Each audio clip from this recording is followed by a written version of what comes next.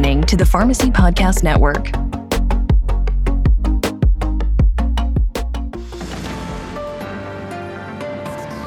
Welcome to Type 2 Diabetes, Don't Sugarcoat It, delivering bite-sized pieces of information to your ears. My name is John Anderson, and I practice internal medicine and diabetes at the Frist Clinic in Nashville, Tennessee. It's part of a large multi-specialty clinic, and while I have expertise in diabetes, I'm a primary care physician as well. This program is intended for clinicians. The information presented in this podcast is aligned with the views and opinions of the speakers and is sponsored by Novo Nordisk. This podcast is not to be used as medical advice. I'm pleased to be joined today by Dr. Javier Morales and Dr. Richard Pratley to discuss today's topic, understanding insufficient GLP-1 activity in T2D. So I'm going to let Javier and Richard introduce themselves. Javier? Hi, thanks. So my name is Javier Morales, and I am a practicing internist on Long Island, New York, and I'm also a diabetologist heavily involved in primary care. Academically, I am an associate clinical professor at Hofstra Northwell School of Medicine at the Donald and Barbara Zucker School of Medicine. And I'm Rich Pratley. I'm also a diabetologist. I practice at the Advent Health Diabetes Institute in Orlando, and I also do clinical research at our Advent Health Translational Research Institute. Well, welcome, Javier and Rich. Let's jump right in. In a previous podcast, we introduced you to the topic of endogenous GLP-1. Today, we will focus more sharply on the insufficient endogenous GLP-1 activity in patients with type 2 diabetes. Javier, would you like to start by giving us a brief overview of when and where is GLP-1 secreted? Sure, John. Thanks for asking. So GLP-1 is a hormone secreted by the intestinal L cell in response to nutrient ingestion. It enhances glucose-stimulated insulin secretion and also has a suppressive effect on glucagon release. Now, that glucagon ends up being quite important because of its effect on gluconeogenesis, glycogenolysis, and hepatic glucose output. We've known from studies that GLP-1 does have a very short plasma half-life, only about 2 minutes. And this is because it's rapidly inactivated by a ubiquitous enzyme called dipeptidyl peptidase 4, otherwise known as DPP4. So, Rich, can you tell us more about the role of endogenous GLP-1 in glucose control? Yeah, it's fascinating. Animal data and in vitro data suggest that GLP-1 may have a protective effect on preventing beta cell apoptosis, or decreasing the rate of beta cell loss, and stimulating beta cell proliferation. It's apparent from physiology studies that if you block the effect of GLP-1, you worsen glucose tolerance. This has been done in small studies of healthy normal individuals. So it's pretty clear that GLP-1 plays a key role in maintaining normal glucose tolerance. GLP-1 also has extrapancreatic effects. GLP-1 affects gastric emptying, and because of this, it plays a role in reducing the postprandial glucose responses. Another thing that GLP-1 does is play a role in satiety, and this is true even in patients with physiologic glucose levels. Thanks, Rich. What do we know about GLP-1 effects on the cardiovascular system, Javier? Sure, so let's review. Well, we know that GLP-1 receptors are expressed in the human heart and blood vessels.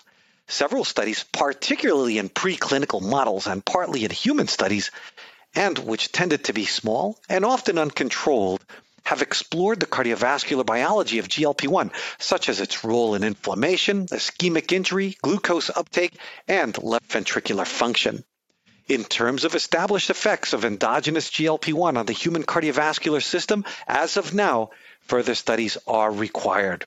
So GLP-1 is an incretin hormone, and we know that patients with type 2 diabetes have an impaired incretin response. Rich, can you talk to us about that? Sure. This goes back to the classic studies that were done by Mike Nauk and others. In those studies, they demonstrated the incretin effect, which is the difference between insulin secretion in response to an oral glucose versus an intravenous glucose challenge, is only about 30% in patients with diabetes in comparison to patients with normal glucose tolerance. So the question is, why is this? We know that it's driven by two principal incretin hormones, GLP-1 and GIP. If you look at the actual levels of GLP-1 in patients with diabetes, some patients have lower levels, others are within the normal range, and some might even have higher secretion of GLP-1 than normal. So it doesn't look like there's an absolute deficiency of GLP-1. In fact, it's been shown that the diminished incretin effect in patients with type 2 diabetes is due in part to the ineffectiveness of the other incretin hormone, GIP. But the insulinotropic and glucagonostatic effects of GLP-1 are not lost in patients with type 2 diabetes. And if you give supraphysiologic levels of the GLP-1 hormone, you can actually restore most of the insulin secretory capacity in patients with type 2 diabetes. So, Javier, given what Rich just said, that GLP-1 is able to help restore most of the insulin secretory capacity in patients with type 2 diabetes, what do we know about GLP-1 activity as it relates to the decline in beta cell number and beta cell function? As Rich mentioned earlier, animal and in vitro studies have shown that GLP-1 promotes expansion of beta cell mass by stimulating beta cell proliferation and neogenesis, as well as inhibiting beta cell apoptosis. Patients with type 2 diabetes may have insufficient GLP-1 activity at the beta cells. Post-mortem morphological comparisons showed that there was a 30 to 50% reduction in beta cell mass in patients with type 2 diabetes compared to patients without diabetes. And interestingly, there was actually an article in Diabetologia, a Japanese study, that tried to determine which of the major contributor to beta cell loss in type 2 diabetes, reduced beta cell size or reduced beta cell number. They found that a decrease in beta cell number rather than size is the major contributor to the reduction in beta cell mass.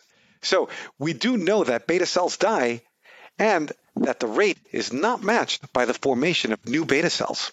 That's interesting. So we know that we can have reduced beta cell mass well before type 2 diabetes diagnosis. Yeah, so when we look at the timeline of beta cell failure, it has been observed that insufficient GLP-1 activity can be correlated with worsening glycemic control over time. So looking at this, decreased beta cell responses to multiple stimuli in type 2 diabetes, including insufficient GLP-1 activity, can lead to a reduction in needed insulin secretion. And as a consequence, glucagon levels can remain slightly higher. So, Rich, we know that GLP-1 activity is reduced in type 2 diabetes, but are physiologic levels of GLP-1 enough to overcome the impairment that we see in type 2 diabetes? Unfortunately, no. In one study, when patients with obesity and type 2 diabetes received an infusion of native GLP-1 that achieved levels that were typically seen after a meal, they still showed a blunted insulin secretory response relative to age and weight-matched controls without diabetes. Another study used a higher infusion rate of GLP-1 in 8 patients, 7 men and 1 woman, with type 2 diabetes, which resulted in 3-fold higher levels of circulating GLP-1 compared to the other study, and markedly improved insulin secretory responses, suggesting that we can overcome the insufficient GLP-1 activity by providing supraphysiologic amounts to achieve insulin responses much closer to those seen in patients without diabetes. Those studies suggest that short-term GLP-1 infusions can overcome some of the insufficient GLP-1 activity. But what about longer-term studies? This was addressed in this really cool study, one of my favorites, by Zander et al. In 2002, in which they gave a 6-week infusion of human GLP-1 using a portable insulin pump for 19 patients in the study. They also measured insulin secretion as responses to a hyperglycemic glucose clamp at baseline and at weeks 1 and 6. What they found was that the group that received the GLP-1 infusion had marked improvement in their insulin secretory responses in response to both glucose and arginine as early as week 1, and that was sustained throughout the week 6 of the study. So in other words, by giving supraphysiologic levels of GLP-1, they overcame the impairment of GLP-1 activity and nearly normalized insulin secretory responses in type 2 diabetes. So we've talked about the studies that have established the insufficient GLP-1 activity in patients with type 2 diabetes, and that with a large enough infusion of native GLP-1, this insufficiency was overcome. Javier and Rich, thank you both for joining us for this podcast, T2D, Don't Sugarcoat It. This concludes this episode of Understanding Insufficient GLP-1 Activity in T2D. Please join us next time. I'm Dr. John Anderson. Thanks for listening.